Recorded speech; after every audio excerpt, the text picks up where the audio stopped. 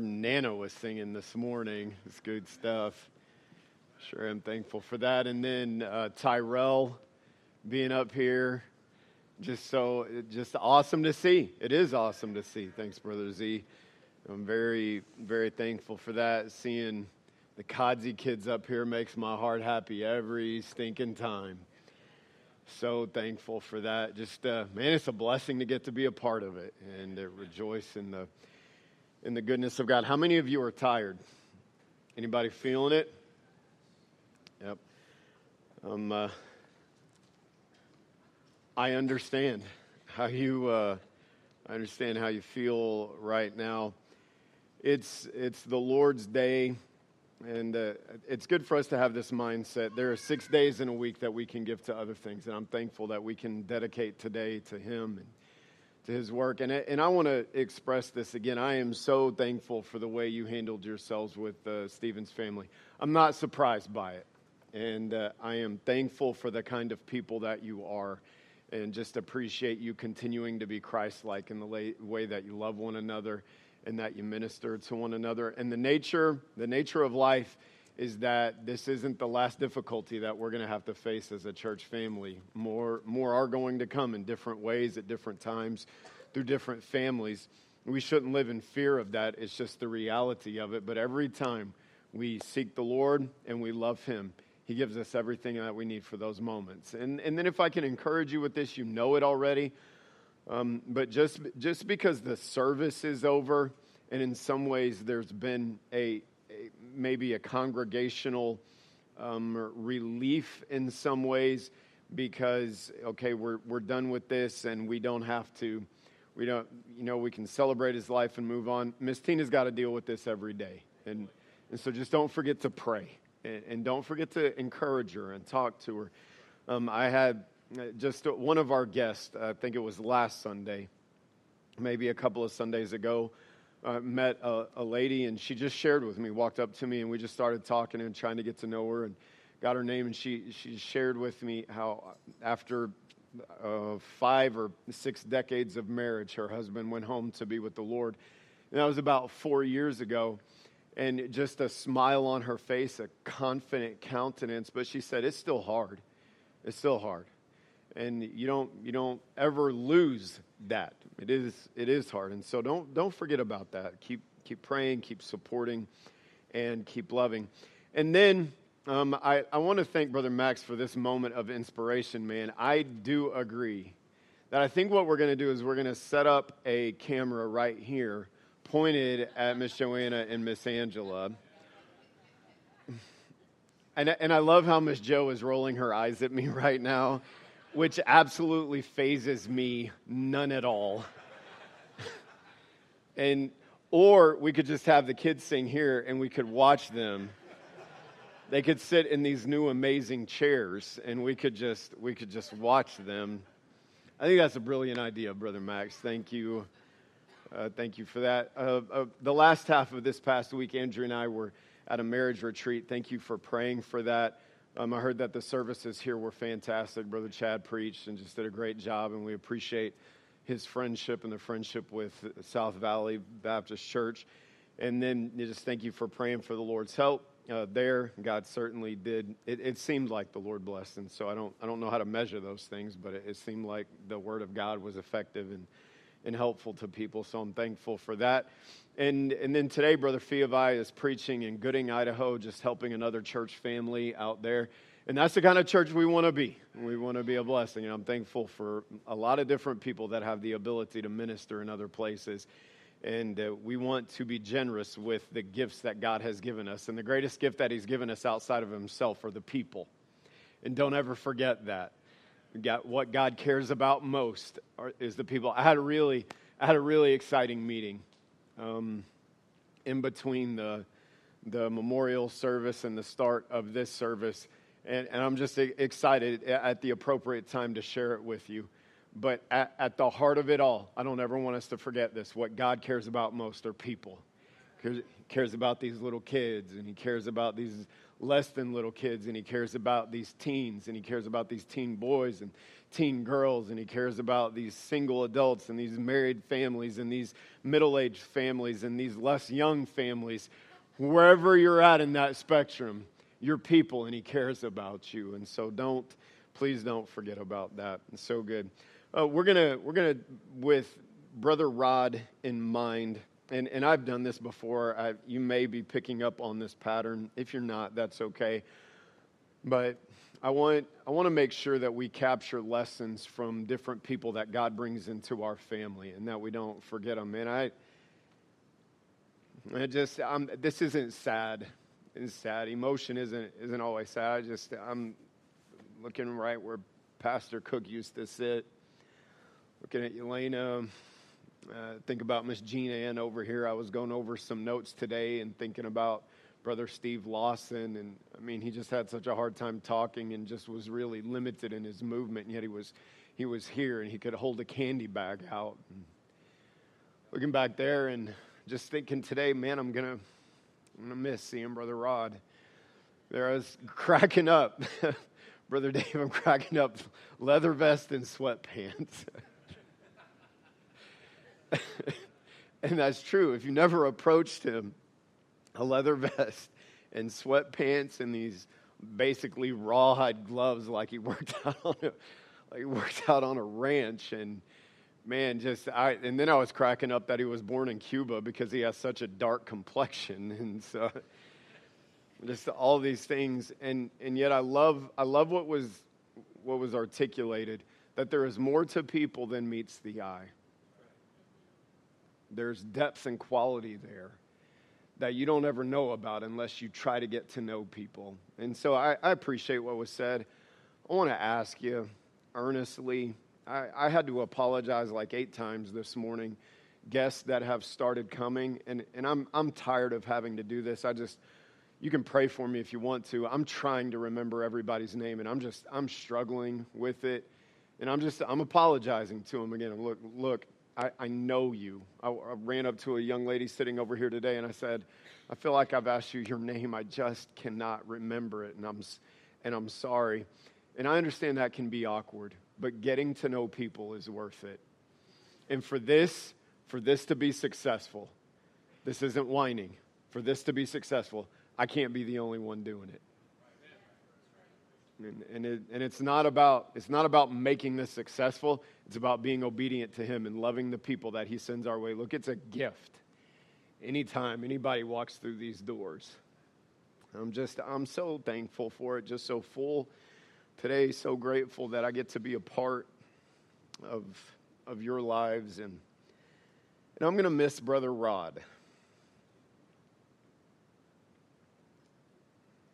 I'm going to miss different things that were shared today, but I think it's appropriate when we have opportunity to remember some things about him, and this isn't going to be the same thing that we talked about this afternoon. So do this for me. Find Hebrews chapter 12, if you would, and then if you would just mark that.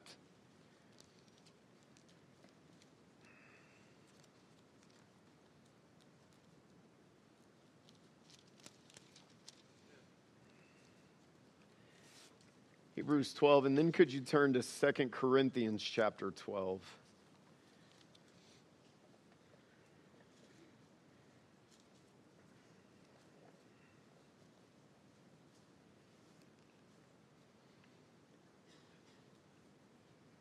Hebrews chapter 12, we'll look there at some point in the message. 1 Corinthians chapter 12. 2 Corinthians chapter 12. All right, if you have your place, let's stand to honor God's word as we read it. Very familiar passage, perhaps. 2 Corinthians 12. I just want to set the stage because in the beginning, Paul is explaining significant ways in which God has revealed himself to him and used him. He says in verse 1, "It is not expedient for me, doubtless, to glory. I will come to visions and revelations of the Lord. I knew a man in Christ above 14 years ago, whether in the body I cannot tell, or whether out of the body I cannot tell. God knoweth, such an one caught up to the third heaven. Look, we just read over stuff like this. Paul was given insight into what lies beyond in a way that we are not. I mean, you read in Revelation how John the apostle was given insight and told not to write everything that he saw. I'm telling you, we've got to get this in our heads. I know we're living here, but we've got to remember this. It will help us here that whatever it is like there, it is infinitely better than your mind can comprehend. If God is good enough to come here and do what he did for us, whatever is next, what we don't know and what questions we do have, it can only be infinitely better than we can comprehend. I get it. We can be scared. We can be afraid. You have this fear on the unknown, but it's not unknown because we know him. And knowing his character in this life, what comes in that life can only be infinitely better than we can comprehend. It's a good thought. So Paul is saying, I saw some things. In verse 3, I knew such a man, whether in the body or out of the body, I cannot tell. God knoweth. How that he was caught up into paradise and heard unspeakable words, which it is not lawful for a man to utter. Okay, he was caught up into paradise. That's not a bad place. That's a good place. Of such an one will I glory, yet of myself will I not glory, but in mine infirmities. So he's given access to understand some things that are coming, but then in this present life he has infirmities. For though I would desire to glory, I shall not be a fool, for I will say the truth, but now I forbear, lest any man should think of me above that which he seeth me to be, or that he heareth of me. If you remember in the book of Acts, later on, second half, Paul is traveling and they're shipwrecked. And he's preaching the gospel in this pagan island, and he reaches he's casting wood into the fire, and a viper comes out and bites him. And all of the natives assume that he's wicked, and they just wait for him to die. But then he doesn't die, and they begin to worship him. And he declares to them essentially this: I'm not a god. I'm a man that has trusted in Jesus Christ. And he's saying that again here. Look, don't think of me in a way that you shouldn't. I'm just a man saved by the grace of God. And then he says in verse 7, and yet, though I know that, there is a propensity to be exalted above what I should be.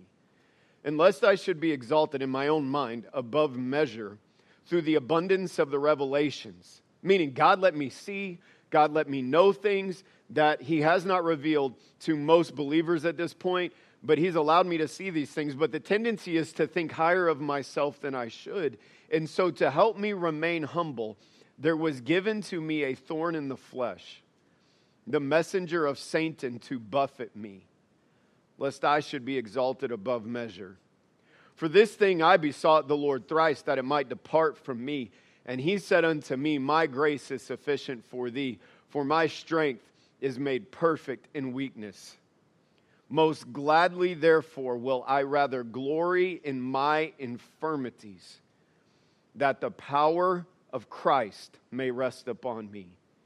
Therefore, I take pleasure in infirmities, in reproaches, in necessities, in persecutions, and distresses for Christ's sake.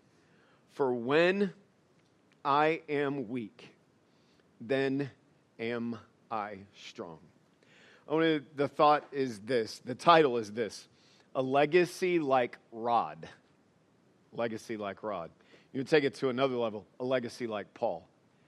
But this is all within our grasp, not the visions, because that's a specific thing for a specific purpose, but the grace. A legacy like Rod. Father, we're full, we're thankful, there's a lot of mixed emotions. And God, I know there's a lot of other things going on, and so I ask that you'd help us to pay attention and to lock in, to stay awake and alert and aware for just a few more minutes, God, that you speak to our hearts in Jesus' name. Amen. You may be seated. Thanks so much for standing. The word legacy is defined, and I didn't actually understand this word as I was studying for this.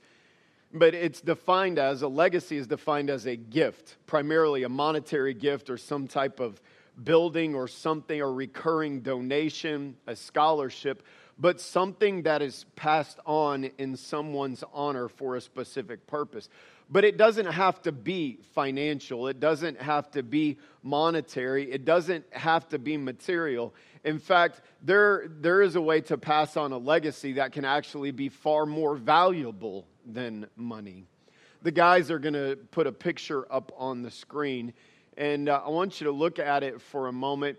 And the man's name, when it comes up, this is a man that you may recognize, you may remember if you've done any reading about the last several decades, a man by the name of Terry Fox. He was actually born on my birthday just several decades before, July 28th, 1958. In 1976, he was in a car accident and he injured his knee, but then he continued to have knee pain in his right knee, and it kept bothering him, but he was a very active athlete, did a lot of different things, and so he didn't want to have it checked out until after the basketball season. So then after the basketball season, he finally goes to the doctor and finds out that he has a unique type of cancer in his knee. And soon after, his leg was amputated, but he was walking within 3 weeks of that amputation with the help of an artificial leg, which my understanding of that is that takes a lot of learning and a lot of difficulty and a lot of discipline. It's not something you just hop up and do, but he was determined. He began running again and even learned to play wheelchair basketball in Vancouver. And whatever that Canadian wheelchair league was, he went on to win 3 national championships. In 1980, he began what he called the Marathon of Hope. You see, he was passionate about cancer research, and man, I'm so thankful for the advances that have been made in our day. But while there is still much that isn't known, there was even more that wasn't known 40, 50, 60 years ago. And so he started this Marathon of Hope, which in his mind was going to be a cross-country run to raise awareness and to raise money for cancer research. His desire was to run the length of Canada and to raise $1 for every person that lived in Canada. He wanted to raise hundreds of millions of dollars. And so he began in April of 1980 to very little fanfare, running the equivalent of a marathon every day. He ran for 143 days and covered 3,339 miles. It's crazy. He would eventually succumb to the cancer. He actually didn't make it all the way across Canada. He died on June 28th, 1981. But that effort and that run inspired what today is known as the Terry Fox Run. It's grown to involve millions of participants in over 60 countries. And as of this year, September of this year, is the world's largest one-day fundraiser for cancer research. Over $850 million have been raised in his name on these one-day events over the last 40 years or so. Look, I'm not saying that he was a believer. I don't know that. I haven't done that much research on whether or not he had faith in Jesus Christ. What I do know is this, that he did not live his life, even though it was not as long as he would have wanted. He did not live his life letting the limitations define him. He was not. Whether or not he was saved, I don't know. But he was not defined by his limitation. He was defined by his willingness to push through and to work hard and to make the most of the life that he had. He wasn't defined by bitterness. He wasn't defined by self-pity. He wasn't defined by resentment. Why do they get to keep their legs and they get to keep their legs? Why are they not sick and they are not sick? And why has this come to me? He wasn't defined by that self-pity or that resentment. He was defined by making the most of his life, regardless of the adversity and regardless of the difficulty. The Apostle Paul, and I just leave that picture up, please, guys. The Apostle Paul had a severe physical limitation. A lot of people believe that it was his eyes. They weren't just, it wasn't just poor eyesight, but that it was near blindness, and he was extremely limited. You can have whatever opinion you want to. We're just told in the text that he was given a thorn in the flesh, some physical limitation that severely hindered him and handicapped him. And in Paul's mind, his thought was this: if I didn't have this limitation, maybe like Terry Fox, if I had both of my legs, if it was his eyes, or if it had something to do with the function of his body, if it was some kind of thing that was constantly afflicting him, we don't know. But if I didn't have this affliction, God, then I could minister so much more effectively for you. That's what Paul was thinking. Look at the text, verse 8. For this thing I besought the Lord thrice, that it might depart from me. No, Paul was all about the ministry. Paul was all about the kingdom of God. Paul was all about seeing people brought to Christ and churches planted all over the place. He was about the ministry, so I can hear him wrestling with God and reasoning in his mind. God, if I didn't have this affliction, God, if I didn't have this limitation, God, if I didn't have to go through this, I could do so much more for you. And yet God did not agree. Please get it. He's praying to the one who gave them those visions. All of these heretics today that talk about the name it and claim it, godless garbage, to where you can just tell God what you want, and if you actually have enough faith, He's going to give it to you. And the reason you're not healed, and the reason your relationship went that way, and the reason your kid did that, and the reason these bad things happen is because you didn't think the right thoughts, and you didn't send in enough money for enough anointed prayer cloths. Those are lies from hell. That is not of God.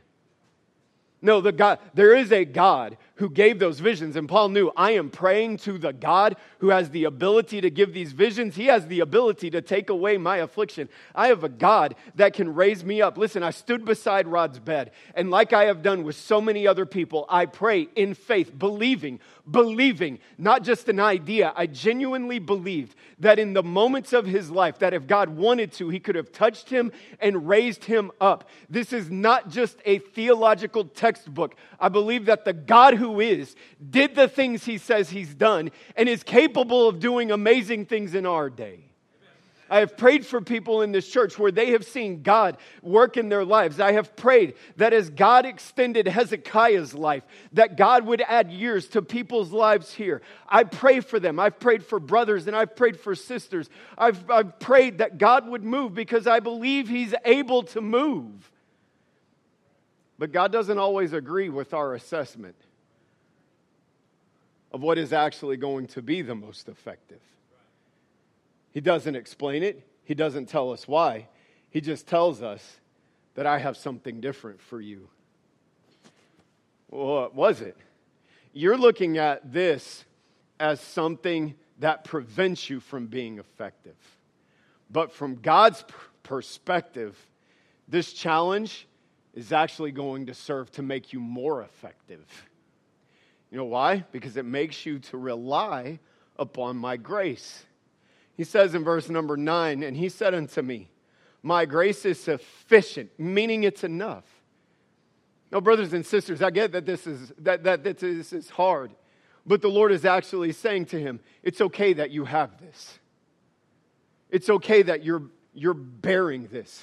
It's okay that your child's going through that. It's okay that you went through those things. I'm not saying that it's right, and I'm not saying that it's easy. But what I am to you and who I am and what I'm capable of doing, my grace is sufficient. It's enough for you, for my strength is made perfect in weakness. And the idea is that God's grace is displayed in the best way when it's manifested not through our prowess, not through our sufficiency, but when it's manifested through our obvious weaknesses. The grace of God is enough that even when you're hurting, and even when you're unsure, and even when you're sick, and even when you don't have all the things you think you need, God is enough to accomplish amazing things. His grace is sufficient. So Paul had a choice to make. Am I going to submit to what God says?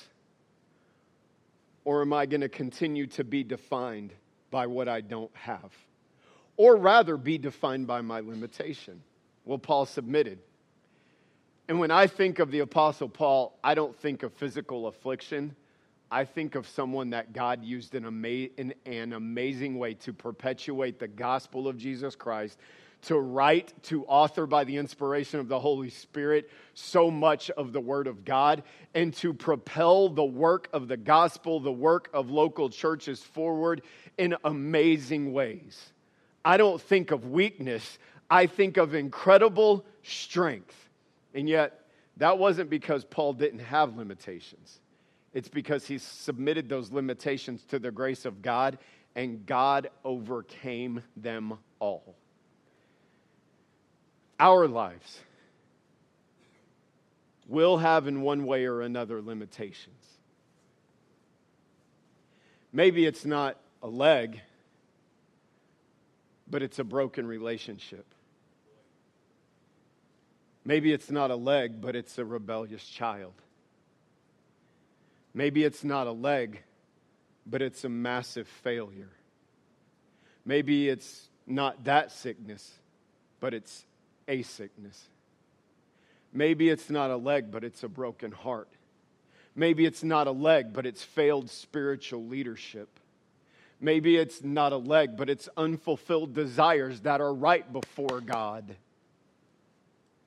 Maybe it's not a leg, but it's something that you've longed for and prayed for and asked God for, and by every estimation and observation of the principles and truths of the Word of God, it would be a good thing to desire. But God has chosen to allow you to live, to allow you to have life. And not that everything, because we got to be careful about this. There are decisions that other people make that can leave us feeling like that, can't they? And I've got to pause here. I just feel like I need to. I was trying to help someone recently, and they read something in a book that said this: every bad thing that's ever happened in your life, God wanted it to happen. There is a difference between God wanting and God allowing. And it's never the will of God for a husband to be abusive. It's never the will of God for a wife to be unfaithful. It's never the will of God for a child to be rebellious. Those things happen because God allows individuals to make decisions. And those decisions come with heavy ramifications, even to those who aren't guilty. Please get this. God allowing it is not God causing it. And those kind of statements need to be thrown into your fireplace, because the sovereignty of God does not cause people to do bad things that hurt other people. The sovereignty of God allows Him to work good even through the worst circumstances. So maybe you're there because of something you did. Maybe you're there because of something someone else did. Maybe you're there just because of something that God allowed into your life. You can't explain it, but you're there. And you look at it, you say in one way or another, I'm there. Small areas, big areas, I'm there. You have a choice to make. You can be defined by that, or you can be defined by the grace of Jesus Christ. What do you mean defined by the grace of Jesus Christ? Being defined by faith in the one who gives grace that is sufficient. Can I talk about Rod for a minute? Okay, thank you. I'm going to talk about a few people. You say, man, it was that journal entry that Tina read. It was moving.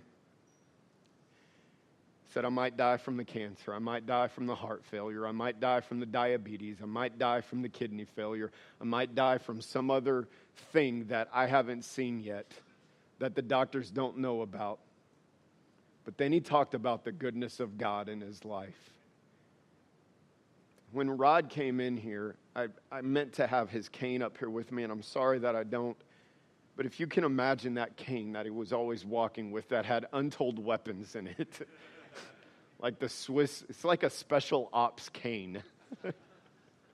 Take people out with that thing. No, I'm serious. If you never had the opportunity to ask him about that cane, was a marvel. I didn't look at Rod and think, man, he's defined by that cane. He's defined by his unwillingness to let that control how he lives his life. Did it limit certain things? Yeah. But did it limit the influence that God had in his life and through his life? Absolutely not. In fact, in some ways, I believe it increased it. Because you know what it did? You can see this. It helped Rod to realize I'm dependent on him. But in him and following him and being faithful to him, God can do great things. And God did. Through that leather vest wearing, sweatpant wearing, special ops cane. And look, he wore those things because of the difficulty of his life, because of the pain that he was in. It wasn't like he didn't care. It was the best he could do with the physical limitations that he had. But those things did not define him. And I'm not trying to be overly dramatic here, but if you ever watched him walk and you ever talked to him, it was literally like he was having to drag himself sometimes. But he wasn't defined by that limitation. He was defined by a willingness to live within the grace of God, by faith in the purpose of God, and that this is what I'm supposed to do, so I'm going to do it even though it's hard. And even though I don't understand how it can be useful, I'm going to trust that God can do greater things with this than I ever believe are possible. And that is how you leave a legacy of grace. I talk about leaving a legacy. You know what's important to me when I die? Because I'm around this a lot. I think about this a lot. You know what's important to me? That my children genuinely know that I love Jesus Christ. And that their lives are affected to live for Him. I want to live. Look, they're going to know. My kids know better than most. Andrea knows better than any other human. God knows better than all of us. Knows my limitations and my weaknesses, my failures, my sins. They know that. My sister, she already knew what I am before she moved in with us. And it's not been changed. It's only been confirmed. I get it. I don't have this idea that my children one day are going to bury me and then they're going to think, man, Dad was a perfect man. They're not going to think that. But what I do want them to know, I don't want them to think, I want them to know, is that his life was moved and motivated and affected by the grace of God, and he lived by faith, and he left us a definitive legacy to build upon. Not going to be, probably not going to be a Ferrari, Jason. We're going to be something so much better. That's how you leave a legacy of grace. You live by faith. 2 things. Look, I'm going to wrap it up. 2 things. First thing, do the thing today that you know you're supposed to do. Look, Rod's life wasn't glamorous. I'm supposed to be in church, so I'm going to be at church. Look, Adam Slagle said this. Brother Adam and Ms. Rebecca are traveling, but Brother Adam said this, and I'm so thankful that someone else said this. And not that I wouldn't say it, and I'm going to say it, but I'm thankful that this came from someone else's mouth, that the testimony of Rod should take away every excuse that us younger men have for the reasons we don't do what we know we're supposed to do.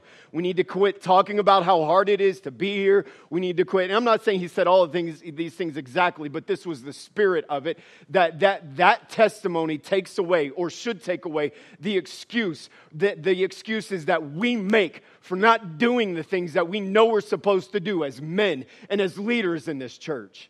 If we're supposed to be here, we need to be here. If we're supposed to be kind to people, we need to be kind. If we're supposed to be involved, we need to be involved. It's not a glamorous life. You're not going to feel sparkles and unicorns and roses all the time. It's the willingness to do what you know you're supposed to do. And like Thomas, you can take up your basket of loaves and fishes and say, God, what are these? Are so many. That's not your problem. Let Jesus deal with that. Just be faithful to live by grace and to do the thing that's in front of you that you know you're supposed to do. It's not this phenomenal revelation. Rod didn't do anything that made people go, wow, look at him. He did things that were simple in living by faith. I'm going to do what I know I'm supposed to do. Tomorrow I need to do what I know I'm supposed to do. I just need to do it. It's not going to be easy. I'm not always going to want to. There are times I'm going to ask God to make things easier. I'm going to struggle with things, but I need to do on Monday, then on Tuesday, Wednesday, Thursday, Friday, Saturday, Sunday. I need to do with my wife. I need to do with my children. I need to do with our church family. I need to do in my study, do in laying out vision, do in training, do in developing myself, do in improving my habits, do in giving the gospel to the lost, do in my prayer life. I need to do the things I know I'm supposed to do. It's not that it's going to be glamorous. It's not that anybody's going to look at it and say, wow. But that's not the point. That's not grace. Grace is not for people to look at me and say, wow. Mamas, I know you're tired, but there is grace to do what you're supposed to do tomorrow with your kids. I love seeing these mamas with little ones expecting other little ones. No, you think no, I love it. I love it. Win souls. And if you're married, have children. Hallelujah.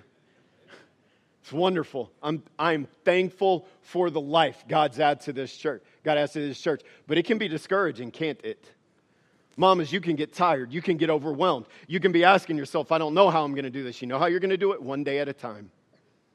Today, you just got to do what you're supposed to do. And there's going to be some tears. And then you've got to trust that God's going to give me the grace to go to sleep and get up at 2 a.m, get up at 5 a.m, and He's going to help me do today. And you can't be looking 5 years down the road. You just got to say, Rod didn't live 10 years down the road. He said, today, I can drag myself out of bed and I can go to church. Paul didn't live 20 years down the road. He said, today, I can write this letter. Today, I can say this prayer. Today, I can give this witness. I'm just going to do today what I can do. Think about Jordan sitting up here. I'm telling you, this was a dream that I didn't want these things for Yelena and her children. But she can tell you, when in the immediate aftermath of George dying, I tried to lay out a vision how that if she would live the coming moments by faith, then she would see God do a work in her children that would be beyond human explanation. It has not been glamorous. It has not been easy. It has not been desirable. But because she's been willing to humble herself over and over and over again, and say, God, this is hard. I don't always like this or want this, but I'm going to do what I'm supposed to do today. It wasn't just her kids up here. Now she's bringing neighbors' kids up here. You say, oh, it's some glamorous thing. No, it's not. It's brutal. It's hard. It's not fun. But it's called living by grace. I was going to do it today. I'm going to do today. You know what happens with that? God builds a life that turns into a testimony that affects people for generations. It's called the legacy of His grace. You have Hebrews 12. Look at it real quick. We'll be done with this.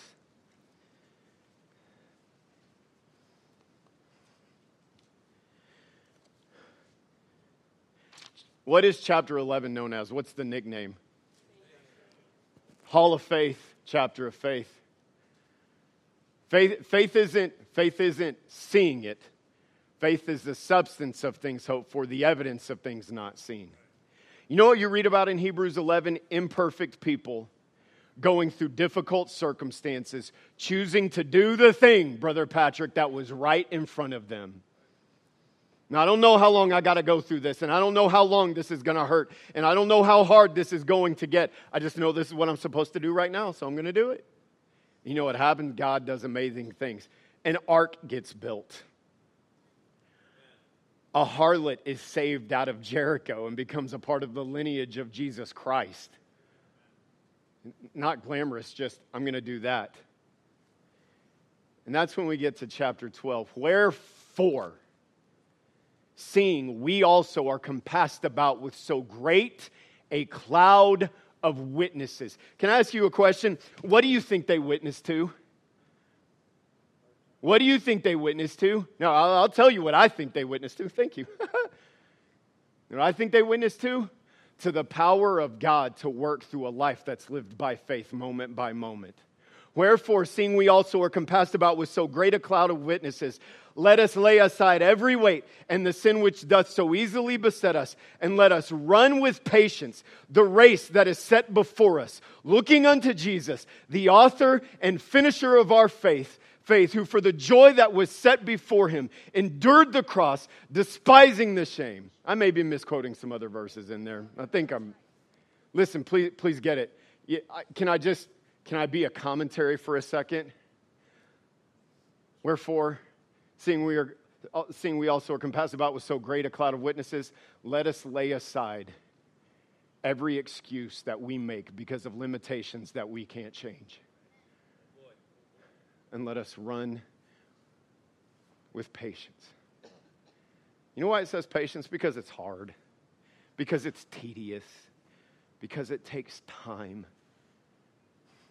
But if you want to leave a legacy of grace, you've got to live a life of faith. I want to leave a legacy of grace. I do. Look, I'm not trying to sound like some guy that's about to be buried. I just know if God lets me live another 40 years, it's going to go by like that. I have a daughter who turned 20, and I know before I can wake up fully, my 6-year-old is going to be there. Because I remember when she was that age. Man, she texted me this morning and said, "Hey, Daddy, I know it's going to be a long day. I just want you to know I'm praying for you." Man. Like, I don't need too much Red Bull after that. That was a little bit. Thank you, Brother Jacob. But, man, I'm watching my daughter. She's an adult.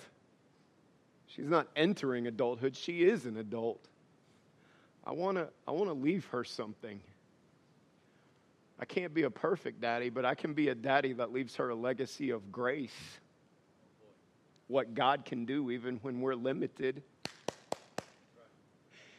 Do you want, come on, man, I know you. Do you want your children, your grandchildren to think of your limitations or to think of the grace of God and what He did?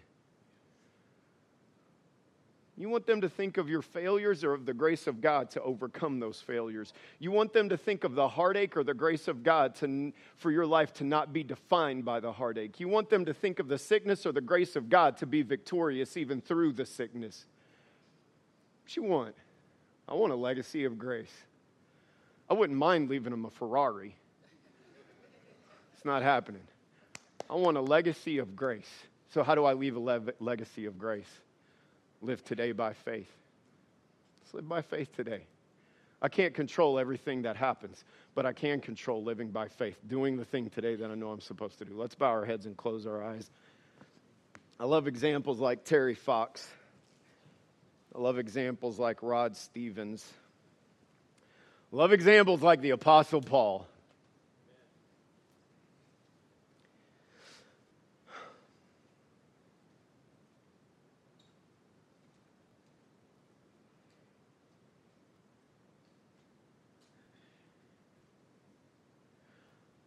Miss Nicole is going to begin to play. I just want to ask you to be responsive to the Lord. If God has spoken to your heart,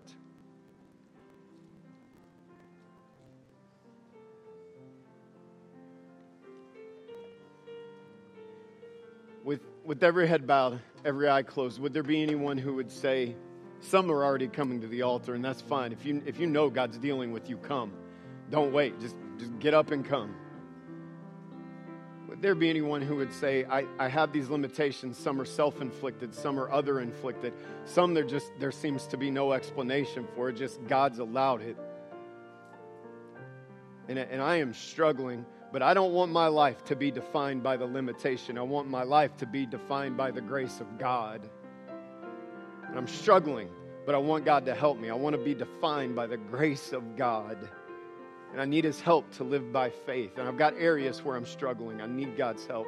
Would you pray for me? Would there be anyone who would raise their hand and say, that's me. I've got him. Yep, I see him. I see him. God bless you.